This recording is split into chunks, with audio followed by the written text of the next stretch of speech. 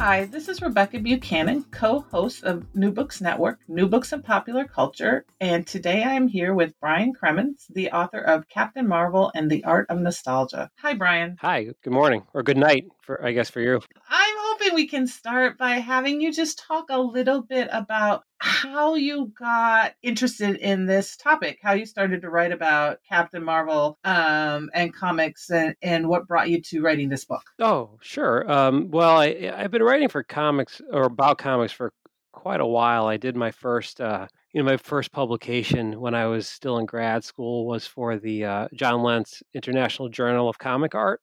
So back in the early 2000s, John had been publishing that journal for a couple of years, and I decided to write a piece about MODOK from Captain America, who I think Patton Oswalt is playing in the cartoon version that's supposed to be coming out soon, which is like perfect casting, right? And so I got started writing on comics fairly early. My PhD is, specifically in African American lit in English, but with that as my concentration.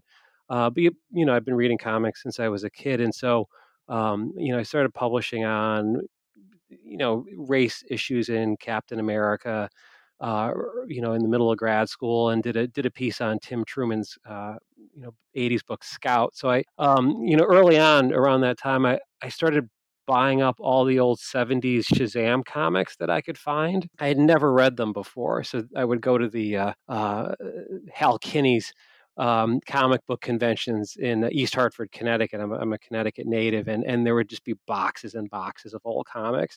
And so I started reading all those old reprints of the C.C. Beck and Otto Binder Marvel family stories from the 40s, which I had never read before because I say this in the book. I really, really hated the Captain Marvel live action show when I was a kid in the late 70s because I knew when that show came on. I don't know if you remember it, where he travels across the country with Mentor in the mobile home. And I always knew my Saturday morning was over when the live action shows would come on, so I'd have to go watch golf or actually go outside, So I never had a childhood fondness for the character. So it was only in the late '90s, early 2000s when I started reading the actual comics that I really began to enjoy them a lot because of Beck's style. He's got such a minimalist, seemingly simple kind of way to tell a story, so that really captivated me. And I had a friend at the time who was also reading them along with me, and she said, "Well, it looks like Seth. It looks like some of those comics that he was doing, like It's a Good Life If You Don't Weaken." And I said, "Yeah, he does kind of draw like these drawn and quarterly, indie arty comic people." So over the years, I kept thinking about those comics, and I think in the late, about 2008, 2009, I started doing an outline for what I thought would be a book on mysticism in comics.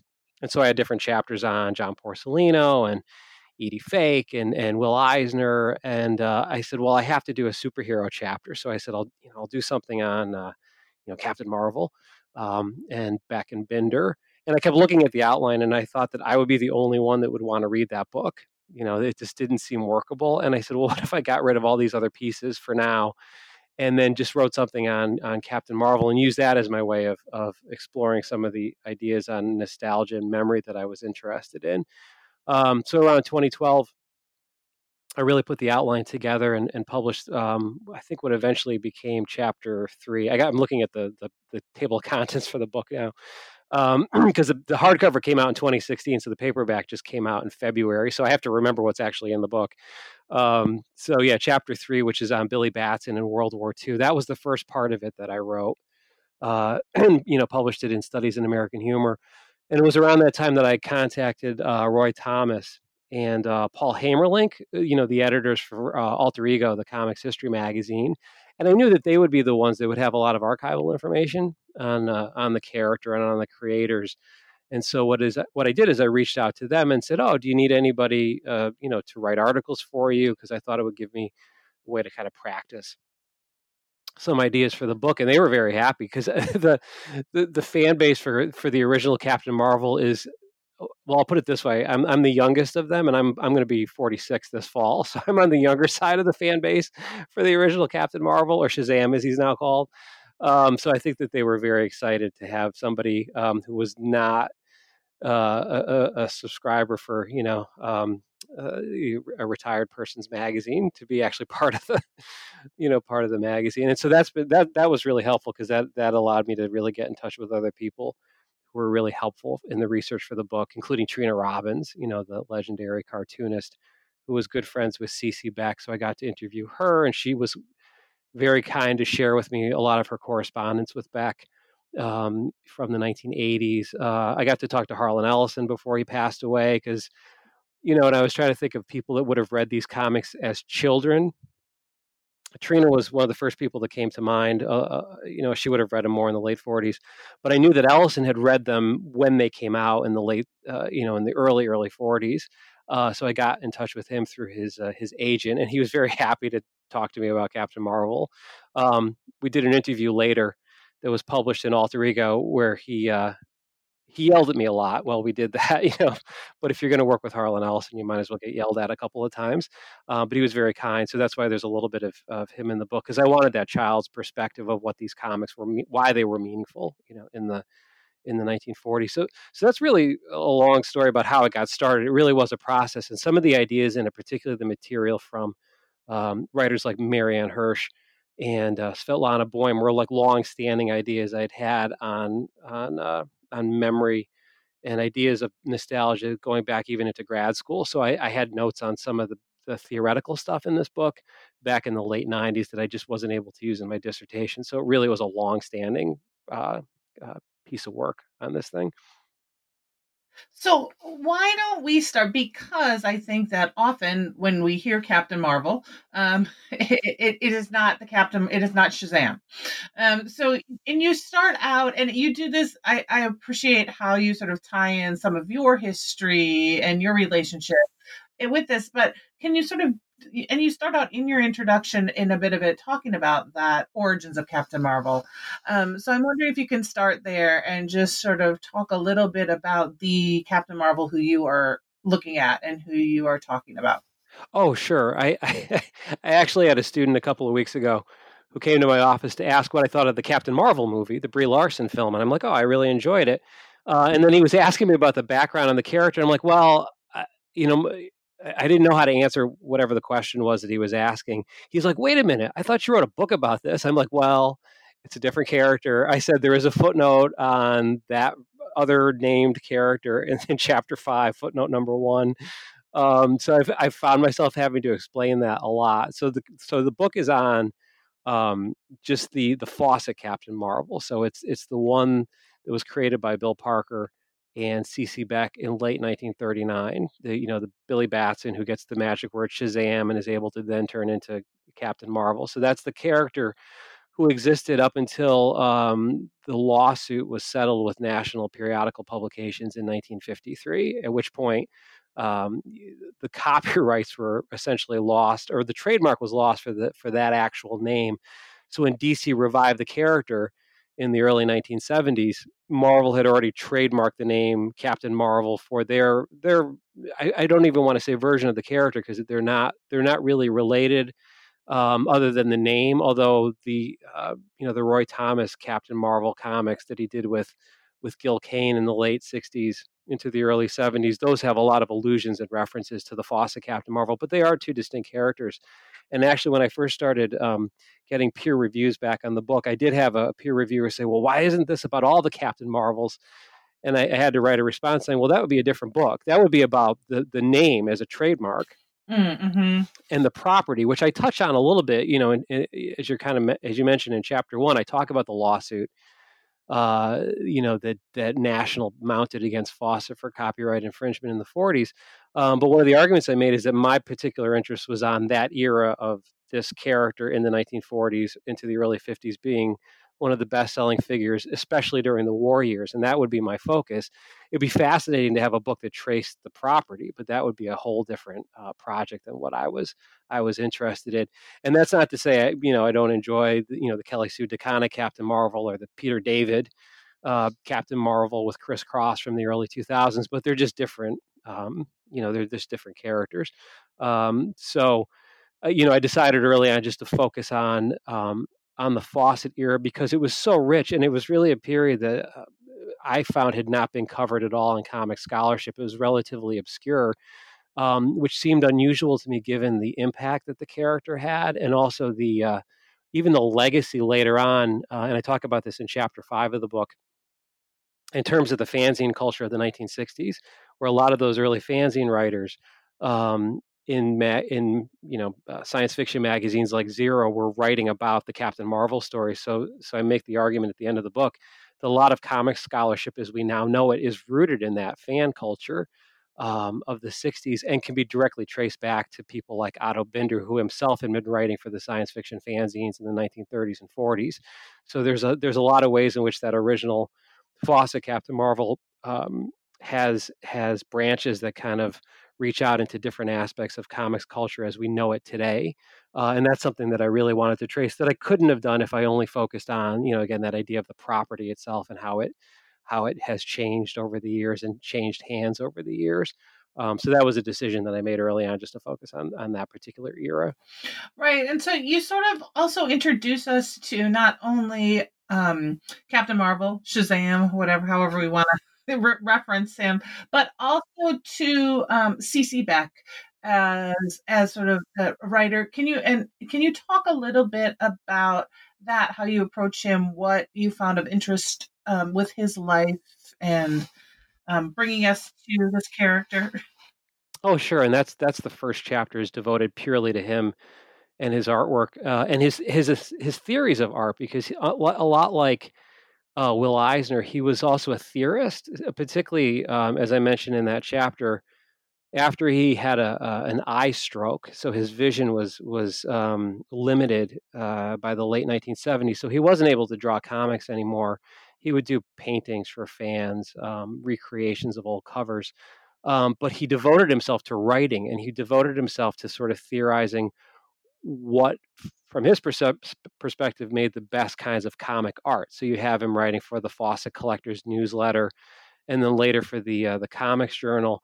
And then as he becomes closer friends with Trina Robbins, he develops that critical circle that I talk about in chapter 1, which is in the last few years of his life, where he's sending out these articles, some of which he publishes in the Comics Journal, where he's sort of testing out his theories of comic art. And so he's an interesting figure because of the way he took what he had learned in running that shop for Fawcett, because he and Pete Costanza, like some of the other artists of the period, ran a shop that produced these comics, particularly at the height of the characters' popularities in the 40s. And so he found himself in the role of a teacher. So he would have to show these young artists who had come right out of art school how to draw the characters, how to pace, how to set up a page, how to compose it. And so he's a really thoughtful figure who, unlike some of the other golden age artists who are fantastic, like Jack Kirby, but these are figures who are sort of younger and self-taught. By the time he starts making comics, he's studied at the Academy of Fine Arts in Chicago. He studied back in Minneapolis, and so by the time he gets to New York to work for Fawcett in the late 30s, early 40s, he's a professional and he carries himself that way. And that was the case with a lot of the other Fawcett freelancers. These were older writers and artists who were already established in their fields. And so he had a really interesting sort of critical perspective on how best to create comics. And he was not shy, as I mentioned in that chapter, about expressing his dislike for things that he thought were not up to the kind of standards that he had. So he had what he called museum fatigue. So if he was looking at a comic, he takes the example of Barry Windsor Smith's Conan comics, and he acknowledges that they're beautifully drawn. But he says, after a couple panels, I get tired. I don't want to look at the art for that long. I want the story. And this is why he later in life loved Wendy Pini of ElfQuest. I mean, he wrote letters to ElfQuest telling her how much he and his daughter and his granddaughter enjoyed that comic, because he just admired her storytelling skills and her and also the stories themselves, the kind of whimsical qualities of them. So he was very encouraging to younger artists that he saw as being in his sort of tradition, not only in the simplicity of their style, but also in their love of fantasy and science fiction, of which he was also a huge fan. So he's a really interesting figure, also because his father was a Lutheran minister, so he has this kind of.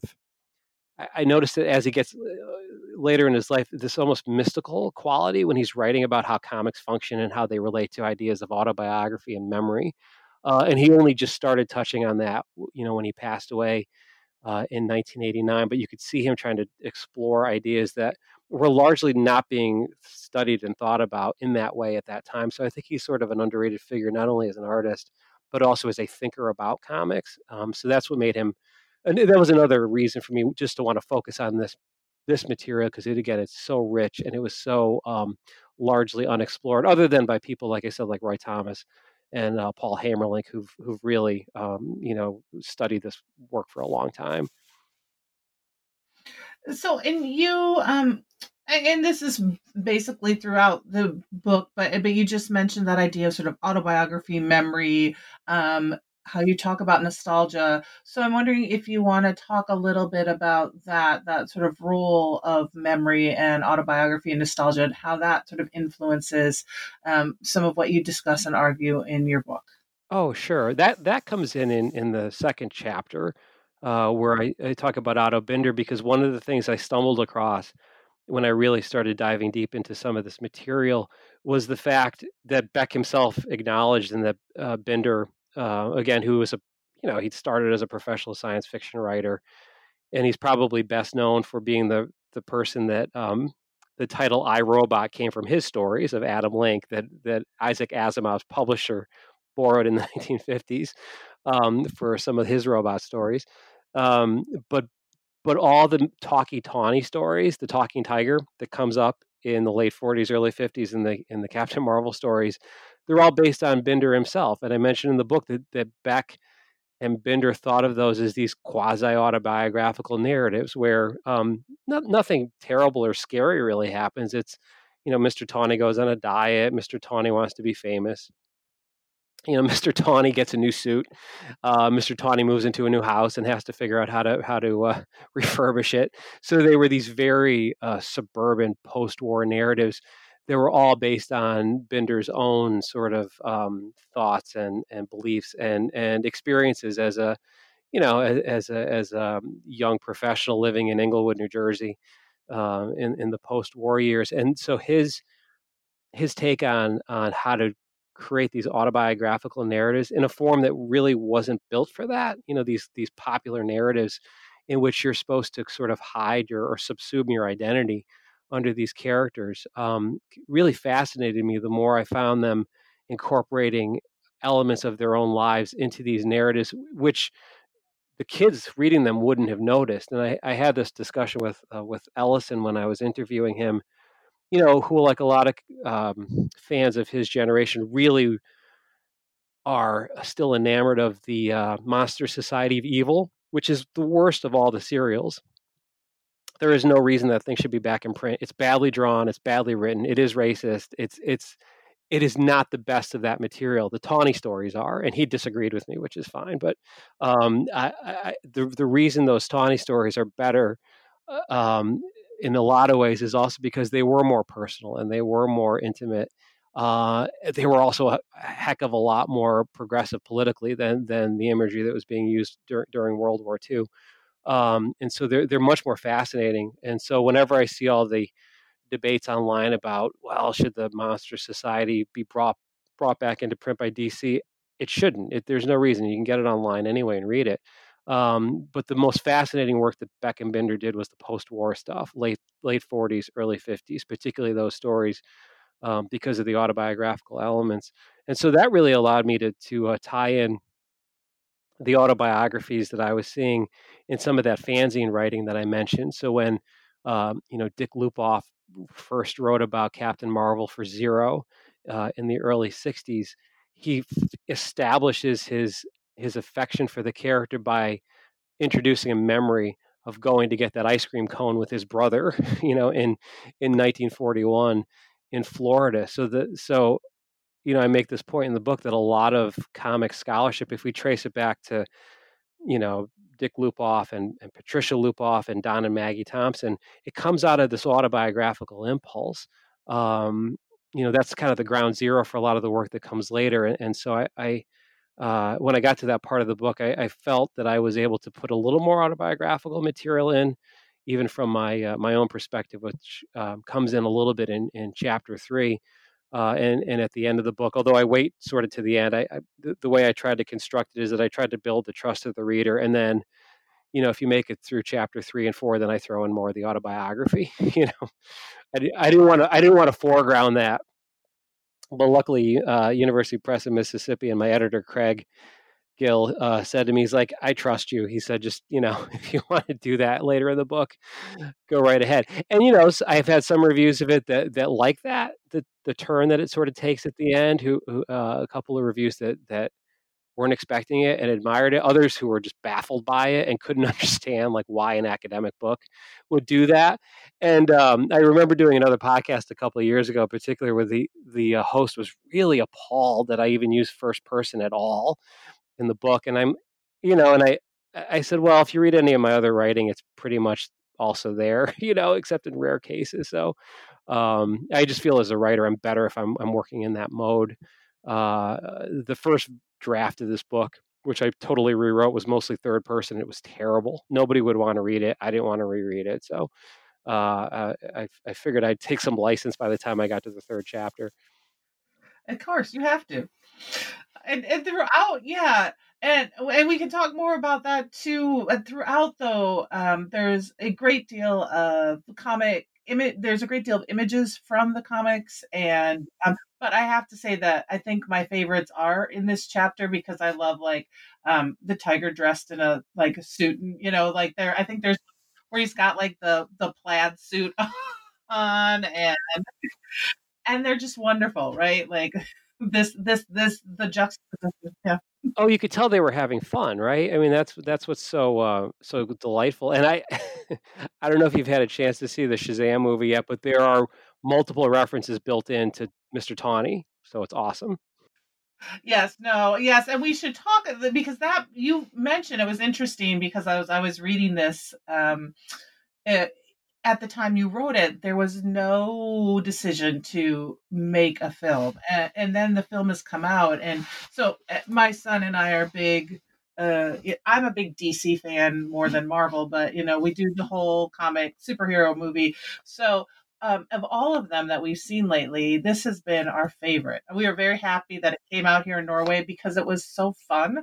And there were great references throughout it, but I was, a little worried about would it be okay? Would it be a little too kitschy? But I thought it was really well done. I'm glad to hear you say that because I really enjoyed it, and we went. My partner Allison and I were at the ICAF, International Comic Arts Forum in Davenport, the weekend that it came out. So no one else wanted to go with us. None of the other comic scholars wanted to come to the movie because they're like, well, how's it going to be? And we went. We loved it. We came back the next day.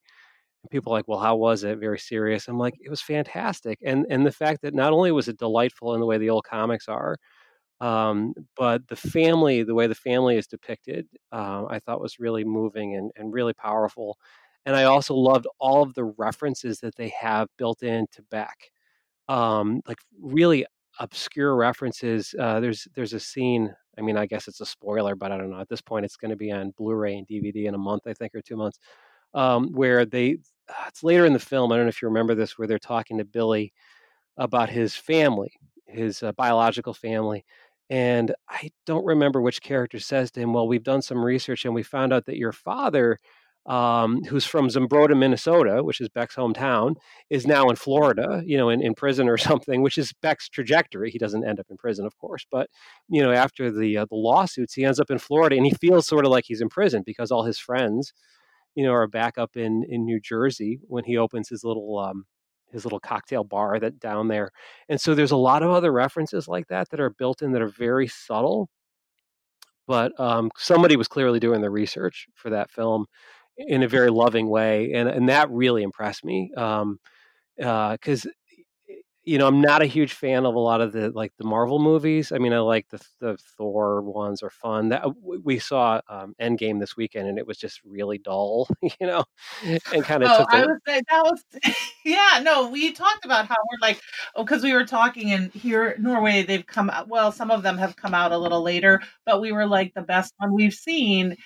We saw Endgame as well, but we were like, Shazam, so much better. yeah, it's so much better. It's just much more fun, and like, it's got darker qualities. The Savannah character has a more kind of Grant Morrison sort of quality to him in terms of recent versions of the character, but they balance it so well. And I don't know, when all the other kids get their powers, I was so excited because it is like the old.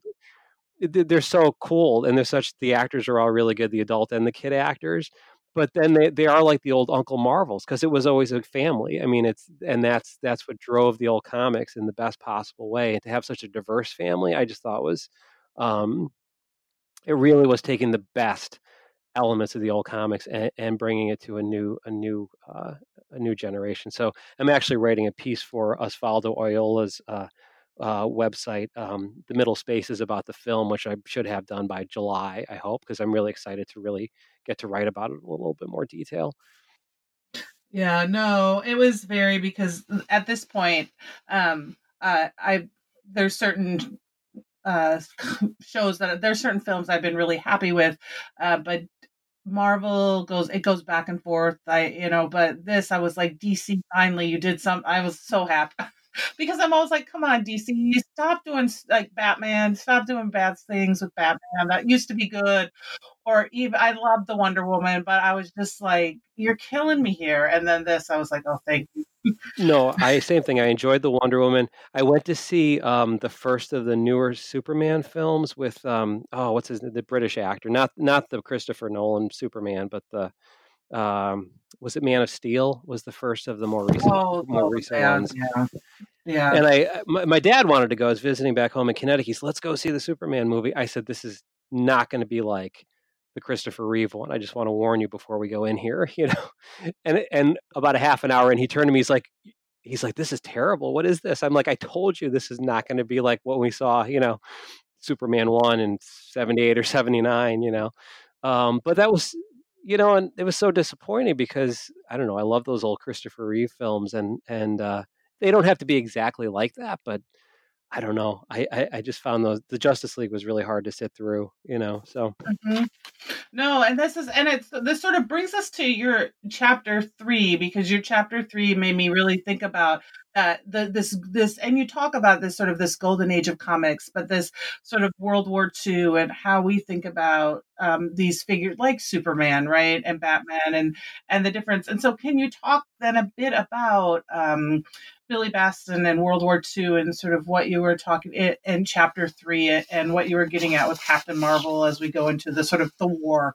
Oh, sure. Yeah, that chapter, like, and that was the earliest. Like I said, that's the earliest piece of the book that was published. It's heavily changed and edited in the book version, but that was my way in because it's sort of a commonplace within comics fan and even scholarly circles that Captain Marvel outsold Superman during the war years, and he outsold Captain America and Wonder Woman. But I didn't feel like anybody had actually explored that. Like, so why was that? The only writing again that I found on it was Beck himself discussing it, and then Otto Binder, talking about the popularity with Jim Steranko. If you've read the Steranko History of Comics, there's interviews with Binder in that. But beyond that, there wasn't any critical engagement with why that would have been the case. And so, I tried to sort of imagine, like, well, what would it have been about this character that would have been so appealing at that time? And one of the things I started to realize, especially when I read the old comics, was that the Captain Marvel of those days is, except for some of the earliest issues, he's really innocent. He's really stupid a lot of the time. Billy's actually the clever character. He's the one who kind of gets things done. And when he transforms himself into Captain Marvel, things get particularly silly and ridiculous because that's this kind of eternal innocence, which was, I saw as being connected back with the way in which these younger soldiers were sort of imagined at that time. These these young men being sent off to fight. And it's their very innocence and naivete which will allow them to win out over the the Axis powers. And I came across a passage in one of Paul Fussel's amazing books on his experiences during World War II, in which a returning Canadian soldier who'd been in heavy combat gets off the ship when he returns home, and a nurse gives him a bag filled with comic books and candy bars, and he makes a comment in his journal like, I'm coming back, and I've seen a lot of horrible devastation and trauma, and they're still treating me like a child. So there was this idealized notion of what a soldier was, that had devastating consequences on a lot of those returning folks after the war, and that was sort of my way into that. So there was this ideal of innocence that Billy represented, but there was also this underside that you read about in in some of like Bill Malden's work about returning soldiers and how they were being reintegrated into society. And one of the things that really opened up that chapter for me was the Paul Thomas Anderson film The Master. Uh, uh, which I think may have been the last one of the last ones he did with Philip Seymour Hoffman, which is about I mean, I was going to say River Phoenix, but it's Joaquin Phoenix. As a shell shock soldier suffering with PTSD, coming back from the war, and trying to like find his way back into society, and then coming across Philip Seymour Hoffman, who's like this L. Ron Hubbard kind of character. And the opening sequences of that film, I saw that when I was working on the initial version of that chapter, and just the atmosphere of it and the kind of unspoken trauma, which I think is maybe a term that Samuel Delaney uses about that period, really inform my reading of that chapter. Both the positive qualities of how these characters function in that cultural setting, but also how they can tend to mask a lot of the issues and the traumas that again remain unspoken after the war is over. So the way we remember the war in some ways is maybe filtered through these images, which are very limited and limiting by their very nature. So that's what I was trying to get to in that chapter, and some of it was also informed by the research I'd done on my grandfather, who was a World War II vet and had served in North Africa in the first phase of the war in 43. And some of the issues that he faced when he returned, and again, that was separate research that I was doing, but I was trying to find the parallels between the real life of that period and then this fantasy world that was being created by these writers and artists. And so that's how it sort of dovetails together at the very end of that chapter, which leads to chapter 4, which deals with the race, the racism and the stereotypical iconography that exists in a lot of those war era books. Right. Like, and I found that I appreciated actually you talking about your grandfather and that connection. Because for me, that really added this sort of not like a history, but a more personalized history to it, like you sort of talk about. And then, so let's talk about Steamboats America, your fourth chapter. And let's talk a bit about that, because I like how you also address and handle and sort of approach that chapter. So share a little bit about that. Yeah, and I think of that as the kind of the chapters 3 and 4, which originally were the end of the book, so it was actually going to end with the steamboat chapter, but there's a bleakness, and I didn't think ending the book with the kind of darkness of that chapter would serve what the youth builders had done very well, because their story of protesting against that imagery and going to the Fawcett editors and saying, this is how your readers are going to perceive African Americans, is through this minstrel character of Steamboat. This is not what we as readers want, and so it's a case study of how readers of that time period, and just to kind of back up, the Youth Builders were basically an after school program. In New York City, it was established by Sabra Holbrook, who was she was a social worker who had moved to New York and had sort of started working within the school system and wanted to find ways to teach democracy, to kids of all kinds of backgrounds. And so one of the Youth Builders chapters of that period, they would be given these tasks. And so this group of kids at a school in Harlem got together and were asked, well, what do you want to do? What kind of public service project do you want to put together? And they said, well, we want to get this character out of the book. We don't like Steamboat. Again, he was sort of a holdover from the minstrel stage of that period, and was a prominent character all the way up until he's removed in 1945. And so they went into Will Lieberson, who was one of Fawcett's editors, who himself later in life said that he, as a sort of New York liberal progressive figure, had issues with that character, even though they had an in-house policy that said there would be no stereotyped depictions of different races or different religions, and yet this is this character, which shows you how racism functions and the kind of systemic way in which it works, that no one seemed to pick up on this. Even Binder himself later was sort of defending the character when he himself was writing these allegorical stories for science fiction magazines about difference and about characters like Adam Link, a robot who's being pushed out by society. And so what was sort of fascinating about that was uncovering that history, not just of the protest against Steamboat by those kids, but also that group of youth builders, which, as someone that was also trained as a high school teacher, just to kind of see how Sabra Holbrook's theories of education tie into this kind of mid-century attempt to bolster civic awareness and civic engagement and issues, regarding race and class. And so it was really fascinating to look at that, and then to try to make ties to what Alan Moore does with that kind of a character in Miracle Man, because I mentioned earlier that I didn't have any childhood nostalgia for Captain Marvel or Beck or Binder, but I read a lot of Alan Moore when I probably shouldn't have been in middle school. So I was reading Miracle Man, and when I went back to reread those books and those comics, I looked at the Evelyn Cream character and said, well, this is kind of a Steamboat character, because he in the Miracle Man series, he realizes that he's a stereotype. He sort of starts going through all these stereotypical images of black figures in the comics, and starts reflecting on them, even as he's still kind of subsumed into them.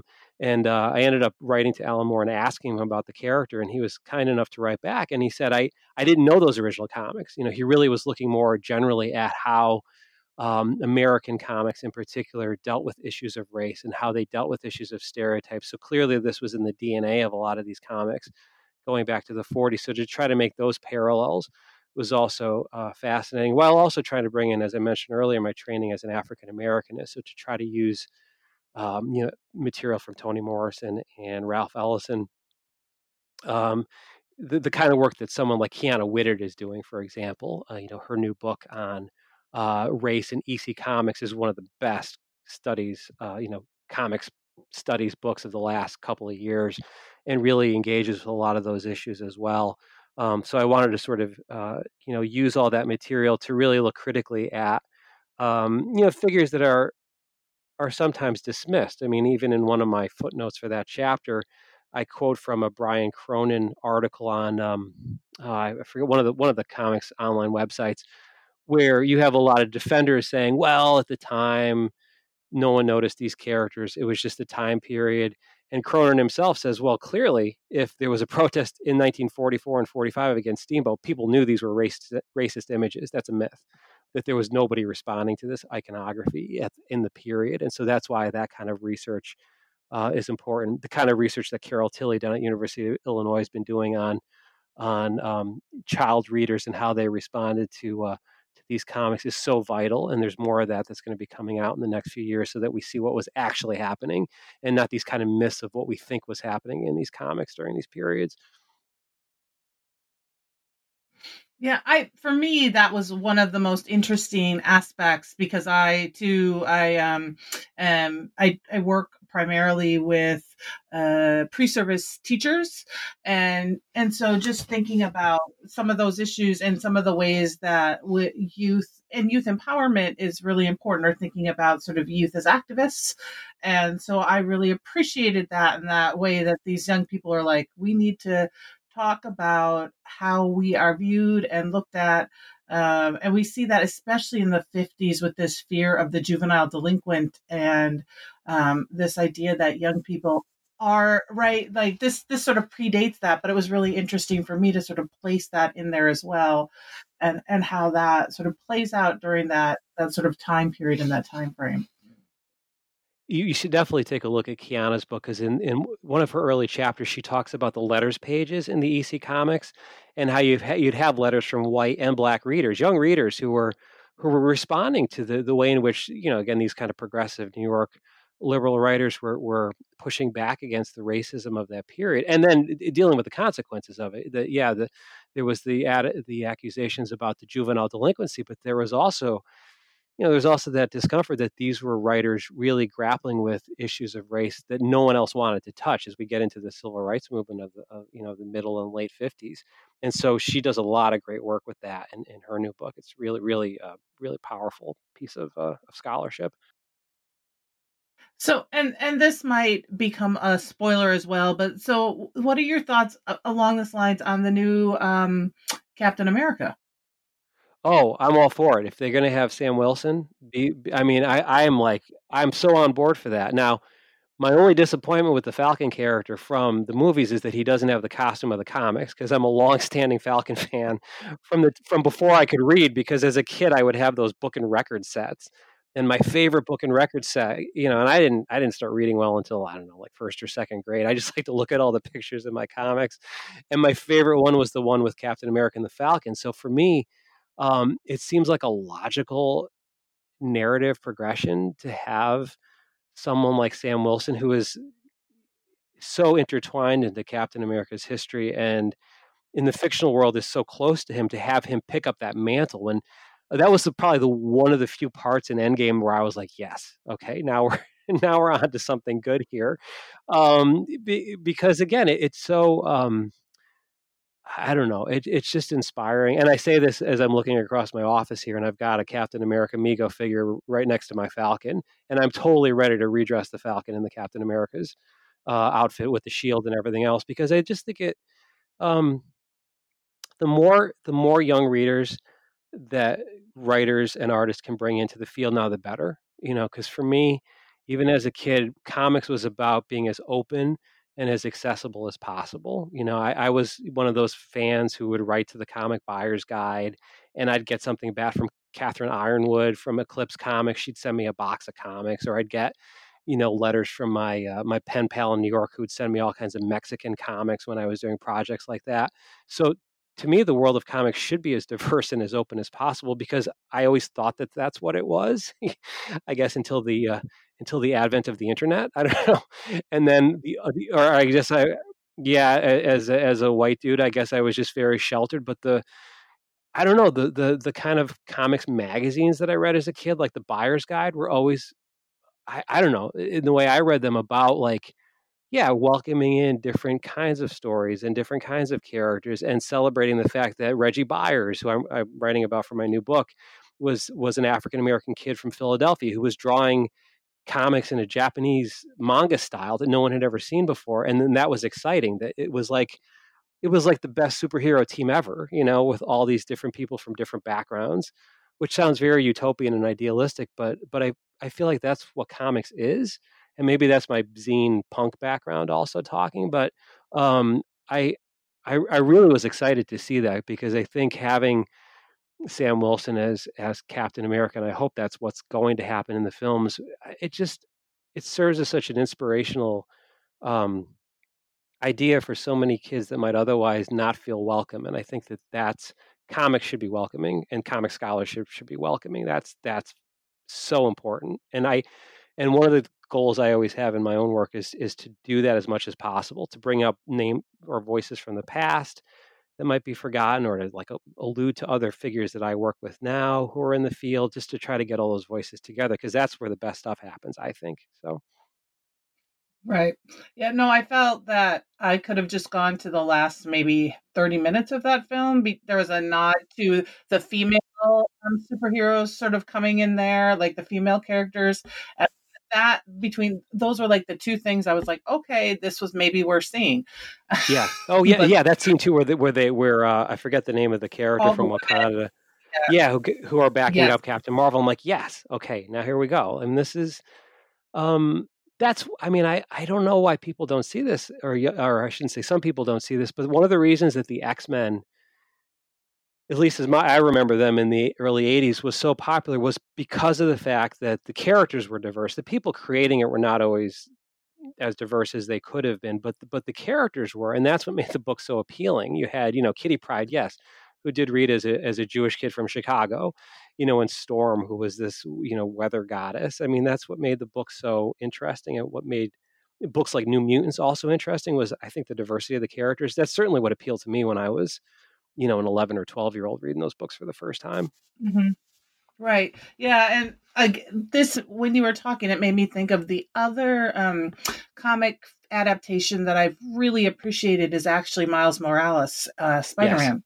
Yep. And even the film, that film, I appreciated. I like but I've also read the adaptation, and I really appreciate that and that sort of new take on Spider-Man. Yeah. Yeah. So that's yeah. And what a great film too, right? I mean, speaking of Shazam, I mean, that and Shazam are my two favorite recent superhero films. I think they're just fantastic. I mean, that, and I'm not an animated film person. I actually get dizzy in a lot of animated films, like especially the newer digital ones where everything seems like it's in focus. Like I always have to adjust. It takes me about a half an hour, so I was very hesitant to go to the Spider Verse just because I was worried I'd get motion sickness.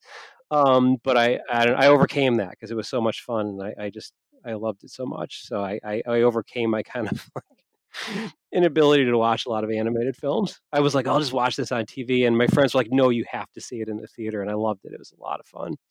Yes, yes, it was very much needed to be seen in the theater. So you come to the end with this, looking at nostalgia, looking at sort of fanzines. And so can you talk a bit about talking about nostalgia, sort of defining that, and then what you started to see and people remembering Captain Marvel, especially in this fanzine culture? Yeah, that seemed like the logical end of the story because, like I mentioned earlier, the character comes back. Beck works again for DC very briefly, but in the early '70s, he comes back, and he works on stories written mostly by Denny O'Neil. There are a couple of other writers who work on it during that period, but he's not happy because Binder's retired. He's still grieving the loss of his daughter in a car accident, and doesn't want to work on comics anymore. And so that camaraderie's gone.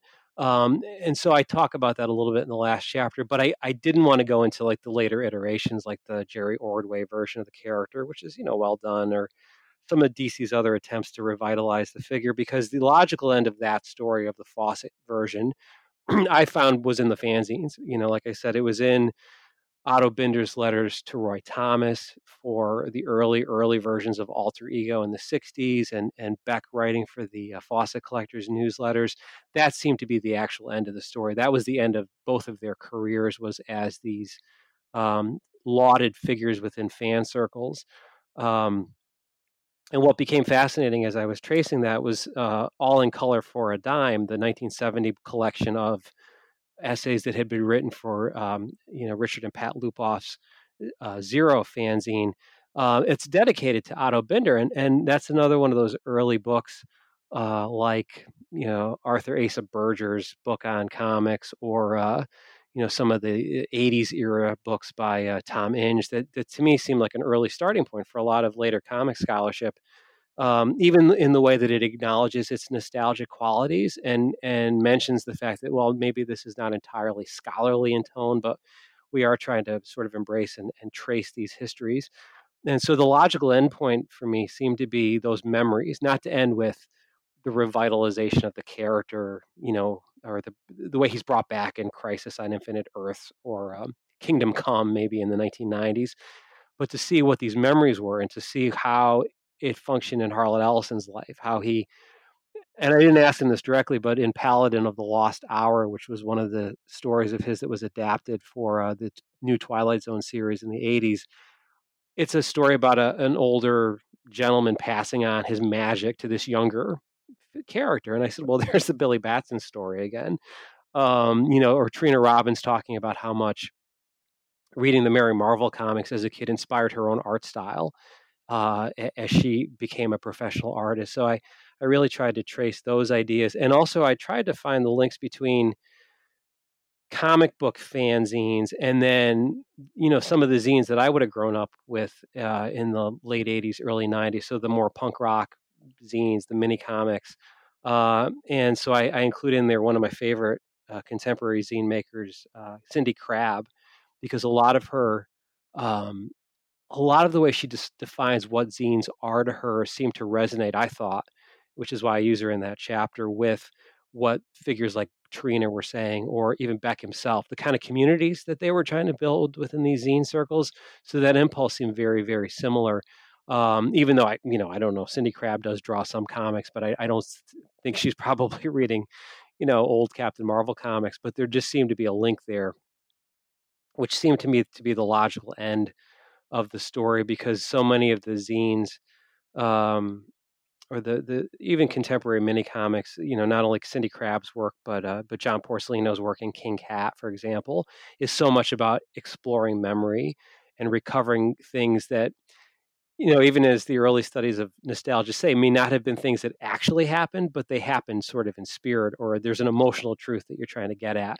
And I feel like that's what figures like John Porcelino and Cindy Crabb are trying to do in their work. So I was trying to bring it into that realm, which is also why I asked Kyler Roberts to do the cover of the book, because the cover itself functions as a kind of forward. It's an entry point into the book itself, and her work is so autobiographical. And she also comes out of that mini comics self-publishing world that I wanted to have that contemporary connection. I didn't want it just to be this exercise in dredging up old stories about golden age comics. I wanted there to be some link to what's happening now, and so the cover of the book itself functions as a kind of bridge, almost like magical bridge between that old material and the new material that I talk about a little bit at the very end of the book. Mm-hmm.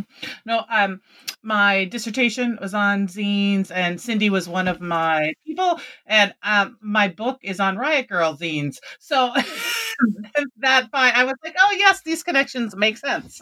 Yeah, you're the only one who has said that to me. Thank you, because for me, in the way my brain works, as someone that came up in comics but then became a musician, in high school and college, all my friends' bands in college in the early '90s. I was in a bunch of shoegaze bands, and all my friends were in Riot Girl bands, and that was just like a natural connection. And so I never saw any distinction between the comics and the zine world, So do you have so do you write about Crab in your dissertation then?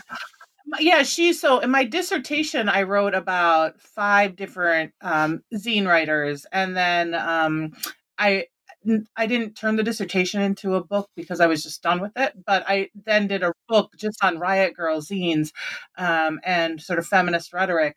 But it was interesting because often there is this sort of tension between personal zine writers and comic zines, but I appreciate, because Cindy she does a lot of she does a lot of drawing. There's a lot of mix. I wrote about one of her zines that was just all a comic zine, and so I think that there's more to it. I think that there is more of a connection that sometimes is. And anybody gets credit for on either end.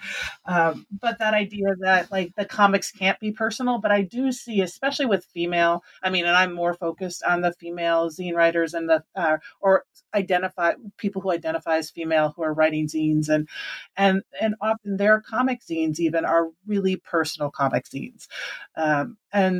And so I appreciated, yeah, for me, that connection made sense. I was like, oh yeah, this makes sense. I'm glad to hear that, because there's very few of us that probably see that connection, I think. And I talked to Anne Elizabeth Moore, speaking of zine makers, about some of this a few years ago. And she made a great point about how many of the comics fanzine makers are and were women. So there's this whole tradition going back to Maggie Thompson, who I mentioned a little earlier, and Pat Lupoff, who are so much part of that early zine making culture, but are not often recognized as such. I mean, Maggie Thompson edited the Buyer's Guide for, my God, like 20 years, 25 years, having come out of zine culture. So her work was inevitably very personal, but it's often not seen that way because of the historical elements of what she was doing as an editor for, like, a comics newspaper.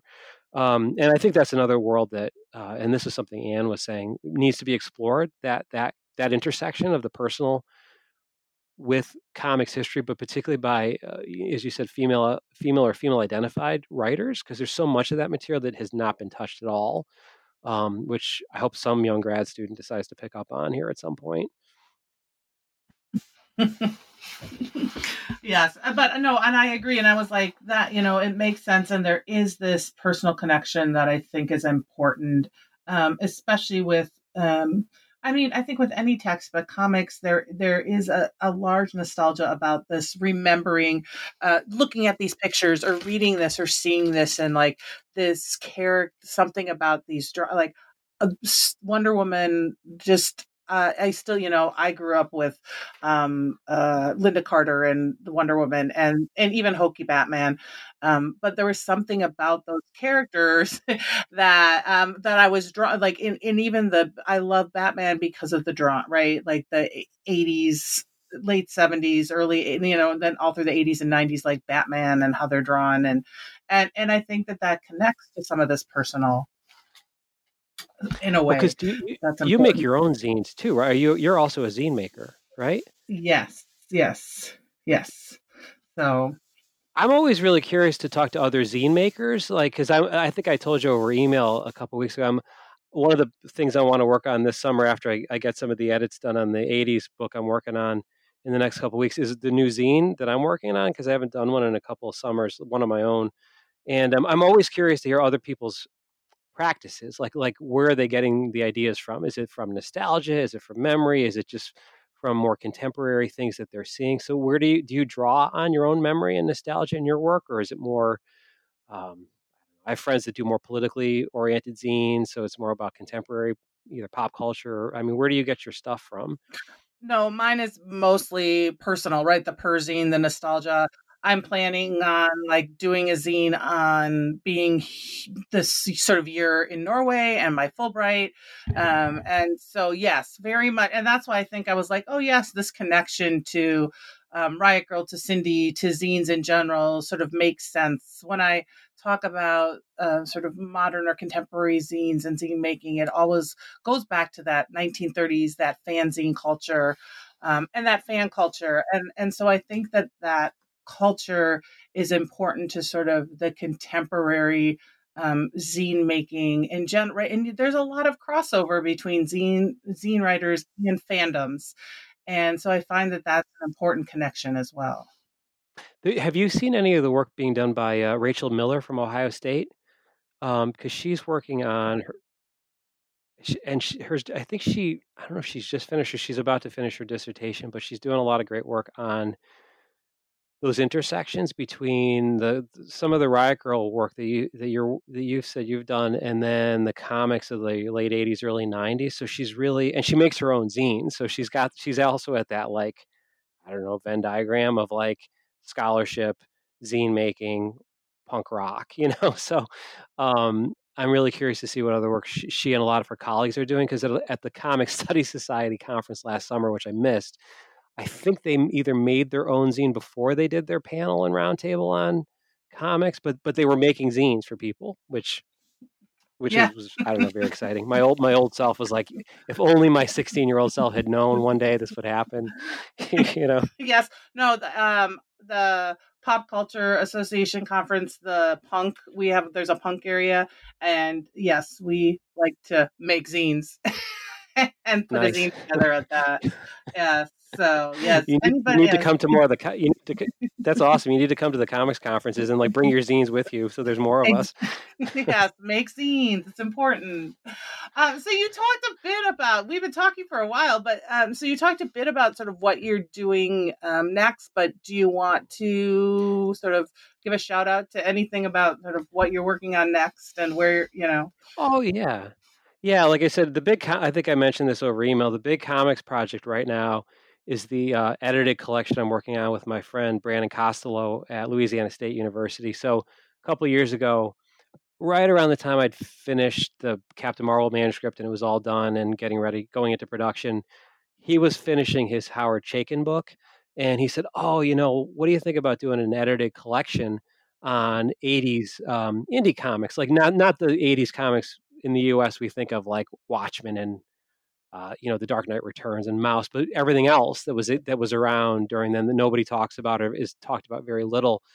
And I said, "Yeah, let's do it." So, right now we're at the stage where we've got 18 contributors, and we're sending off the manuscript to Louisiana State University Press, and we're contracted with them, and so the manuscript's going off for the outside peer review in the next couple of weeks. So we're compiling that now, and we're really excited about it. It's got a nice cross range of scholars from different areas, from the U.S., from Europe, writing about all kinds of cool stuff like Neil the Horse and ElfQuest.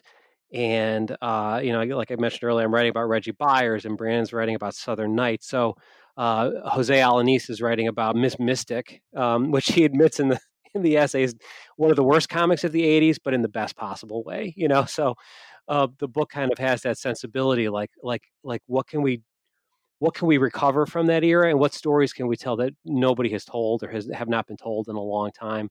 I was just finishing up a little piece on Colleen Doran for the introduction yesterday as we kind of edit that together on A Distant Soil, speaking of people that came out of the fanzine world and became a professional. So we're really excited about that. We're hoping that'll be out next year sometime. Like I said, it's going in for peer review now, and hopefully we'll have all the final edits by the end of the year.